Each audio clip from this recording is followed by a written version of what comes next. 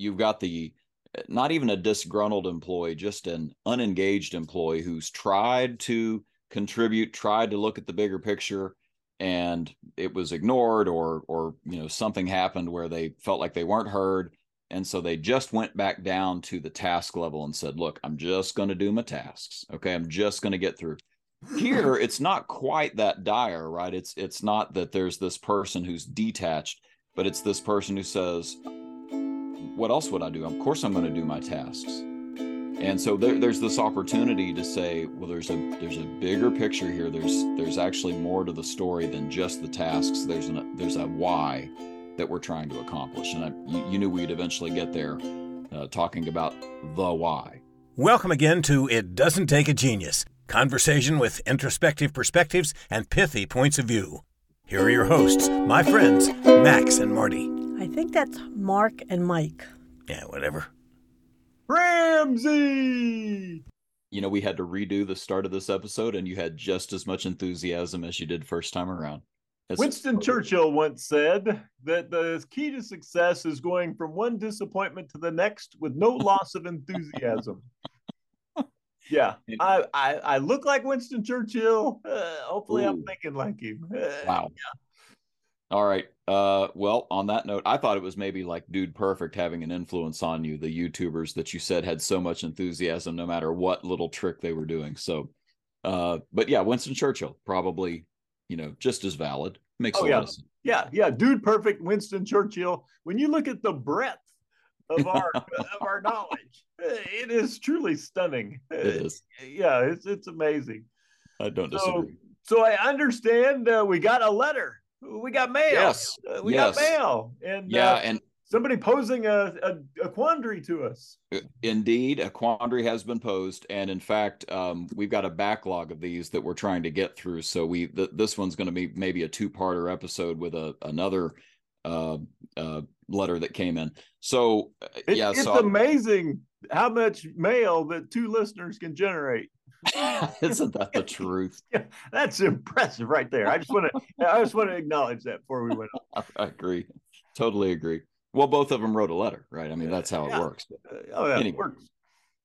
So this is a gentleman who works for an IT auditing team. He runs IT auditing teams for it's a Fortune 100 company that we'd all know. And he has talked to me before about how this is just a really good team. They've even had some new hires that have been excellent hires, and the team has really just done well. And they've run into an opportunity. And here's the opportunity. So these are teams that are involved in auditing on IT subjects. I'm going to be pretty vague here just for the sake of anonymity. But they go to sites and do audits that involve IT for this organization. And they've tended to have two different types of people. They've got the people who are experts at IT and have some specialty. And there will be this checklist of things that need to be looked at as a part of the audit. And they will really focus in on those 2 or 3 or 4 things that they're specialists in. So we've got the specialists. That's one hire that they've made. And the specialists, if they're going to make an error, it's in that they focus on just the specialties. They've got another group that they've hired who are really good at the auditing process. And so these are you might call them the auditors. And while the specialists focus on 1 or 2 things, the auditors are going to make sure they make it through that entire checklist. In both cases, you're seeing where we're going with this. In both cases, there's a real opportunity to slow down and say, let me look at this site that I'm at today. What are the opportunities here? What are the things that these folks need that other places maybe don't? What are parts of the checklist that really apply here that I need to make sure I do some follow-up questions on, et cetera, et cetera, et cetera. So they want to get better about asking questions. And so that's sort of, I guess I could stop there, but I will share a little bit more, which is that this individual has, at my recommendation, has read The Coaching Habit, which is one of our coaching books. Mm-hmm. And he said, that's sort of like, management to employee coaching for the most part. what's a book we could read that would help us get better at asking questions when we're at that auditing level and going in doing these IT audits. So you and I had a preliminary discussion about this, and you went a direction that I thought we might go. And so maybe I'll just throw it over to you and you can give your initial thoughts here about this particular individual's opportunities. Well, the first thing I'm picturing is just this army of Dilberts just going out, right? And they've got their checklist. They got a clipboard and a checklist, and they're insanely focused on the checklist. Yeah, right. So they're checking it off. I have no idea that the building was hit by a tornado while they were working through their checklist, that there was a fire in the corner. So focused. I got number 7 is good, 8 is good, 9 is good. And no sense of the bigger picture of the world around them. And we run into this all the time. Right? You asked me to do this job. I read my job description. It said, do these things. These are my roles and responsibilities. And anything beyond that, it's not my problem. Right. And we know that especially with our workforces being smaller in size now, people being asked to wear multiple hats. And even if you're not, there still has to be this sense of what's the purpose? What's the overall purpose? What are we trying to achieve? Right. As an organization, and without that bigger picture, the only thing that you can focus on is your checklist. Yeah. And if nobody's talking to me about the role I play in this and how it contributes to a greater cause, purpose, mission, vision, whatever it might be, you won't get any more out of me. My good ideas, my ability to look around, it's not going to be there. Why would I use that when I'm not even sure what I'm looking for? Yeah. And we have organizations we've worked with in the past, both of us, I'm sure, where you've got not even a disgruntled employee, just an unengaged employee who's tried to contribute, tried to look at the bigger picture, and it was ignored, or something happened where they felt like they weren't heard. And so they just went back down to the task level and said, look, I'm just going to do my tasks. Okay. I'm just going to get through. Here, it's not quite that dire, right? It's not that there's this person who's detached, but it's this person who says, what else would I do? Of course, I'm going to do my tasks. And so there's this opportunity to say, well, there's a bigger picture here. There's actually more to the story than just the tasks. There's a why that we're trying to accomplish. And you knew we'd eventually get there, talking about the why. So we've done episodes about Simon Sinek and his concept. Do you want to briefly give the sort of the elevator pitch of what it means to start with why? Well, Simon talks about he calls it the golden circle, and when he talks about it, he talks about great companies know their why. Mm-hmm. And he of course, like everybody, he references Apple. Yep. And he talks about Apple wants to innovate. They want to make things that are beautiful and easy to use. And then once you establish that, then the next thing is what we do, right? And so here's what we do: we build these cool devices and things like that. And here's how we do it, right? We get the best and brightest minds and things like that. Yeah. And a lot of people start the opposite, doing here's how I do it, and then here's what I do, but I don't know why. And so it's easy for me to get distracted, to get off course, to become unfocused, or we tend to focus on the activities. Here's what I'm doing, right? And because we have no bigger picture, right? I have no idea that there may be something else I should be doing. Yeah. But I do this. What I explain to people, here's what I do. I'm the IT checklist guy, yep. And so I identify as that. And not having a bigger picture doesn't allow me to see the why, which will inform the what, the how, and modify that based upon the situation. So the way you're describing that, the golden circle has why at the center. We figure out why we're doing what we're doing. What's our purpose? What's the meaning? And then how we do what we do spills out to the next layer of that circle. There are some values that are tied into that why, and then further out than that is what we do. And it could be literally anything. You and I were talking about the example of Disney earlier, and how is it put a smile on every. Well, one of the early in Disney's career, Walt said, he wanted people to put a smile on people's faces, and that was their vision, right? And so that informed him. It wasn't to build the best theme parks. Yeah. It wasn't to create the best animated feature films. It was, we want to put a smile on people's faces. And so they found a way to do that with animated films. They found a way to do that with theme parks. They found a way to do that with a streaming service, right? They found a way to do that with merchandise, restaurants, experiences. So had they just said, here's what I do, right? I build theme parks. I run theme parks.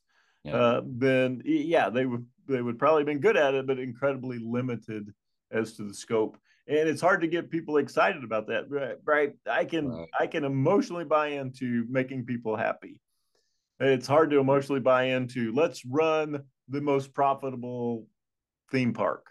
Yeah.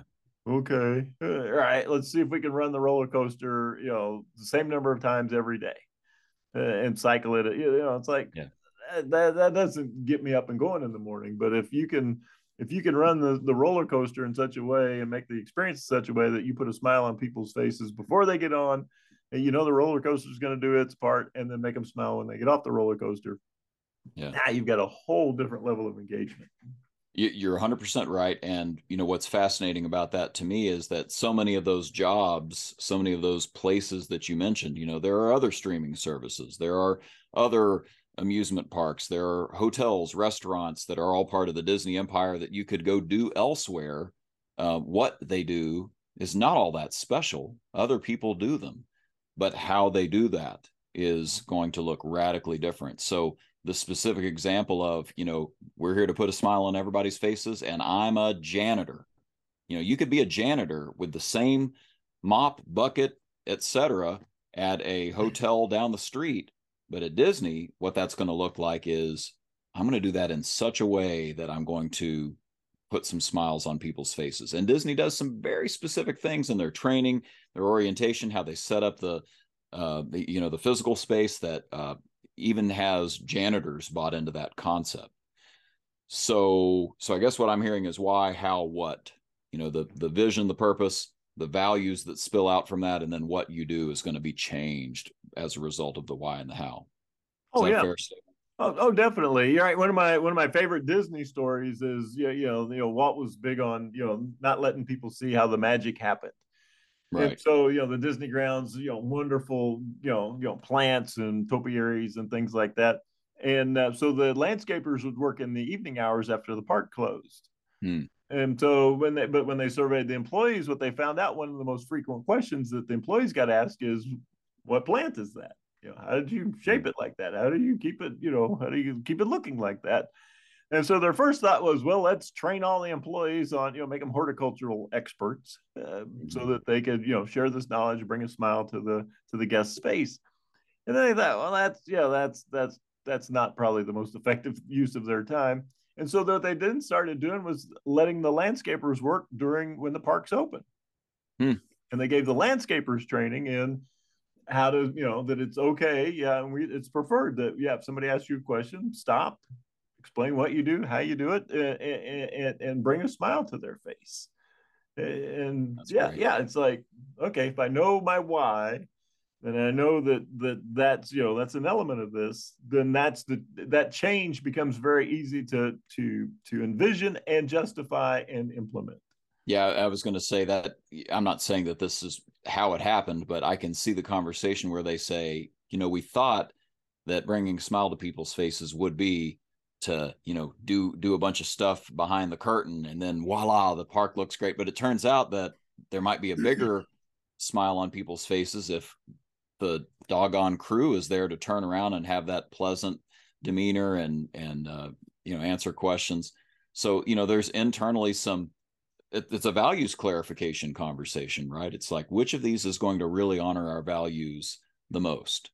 I had an organization I worked with, this has been years ago, but we did a retreat and it was really the business owner who was the client, and we did a retreat defining his values. And it was like the next week after he came back from our retreat, he had an employee blow up, and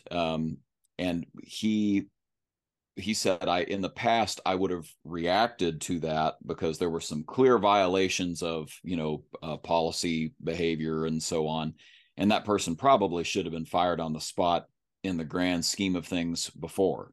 But since he had defined all these values, he went away and really thought about it, and basically had a very difficult, crucial conversation with this person where he spelled out, look, I exist to serve others. That is the point of this company and my personal mission. And so I feel like there's something I'm missing here about how we could be serving you. Can you walk me through this? And not only was the employee saved, I'm painting with very broad brush strokes, so know that there was much more to the story, and it was very difficult. But the employee was not only saved but re-engaged, and there were some things that came to light that would have never come to light had it not been for him slowing down and saying, wait a minute, I'm going to honor my values in this moment, instead of just wholesale, like, okay, well, this is obviously, the end and we're terminating you. There are countless examples of how when you'll be thoughtful about the value, that's what leads to a change in what you do. So, are you ready for this? I looked up this Fortune 100 company's values, and I'm not going to tell you all of them, and I'm not going to use the words they use because I want to keep this very anonymous for a variety of reasons. But one of their values, it turns out, is to try to constantly revisit any routines. So we have a team that has a routine of a checklist for very good reasons. It's a process they have to follow. A lot of compliance issues, I would imagine. And yet they're being told within the organization that routines are something we need to constantly revisit and go through and try to reconsider. Mm-hmm. Another one is trying to use togetherness as part of the goal. So making sure that all different teams and I would suggest probably third-party sites and vendors and so on really working together in partnership is a real key here. If I just threw those two little bits at you, sort of this idea that you're supposed to revisit any routines and processes that you follow, and that you're supposed to do this together and in partnership, does that present to you any opportunities for this IT auditing team? Oh yeah, well, my first thought is I'm picturing their checklist, and because it's a Fortune 100 companies, right? There's always a date, last revised date at the bottom of any piece of paper. Yeah, so I've got this checklist, right, and it says last revised, December 12th, 1999. Yeah. Like, okay, or are we living at? When was the last time this thing was changed? Does it still serve our people? Now, does it serve us, right? Does it serve, our audience, our customers, be they internal customers or external customers? So that would be the first question, just as the attention getter. Yep. Like, when was the last time this list was modified? Yep. Are there things on here that are still are no longer applicable? Are there things missing from the list that you're looking for but aren't on the list to make a notation about?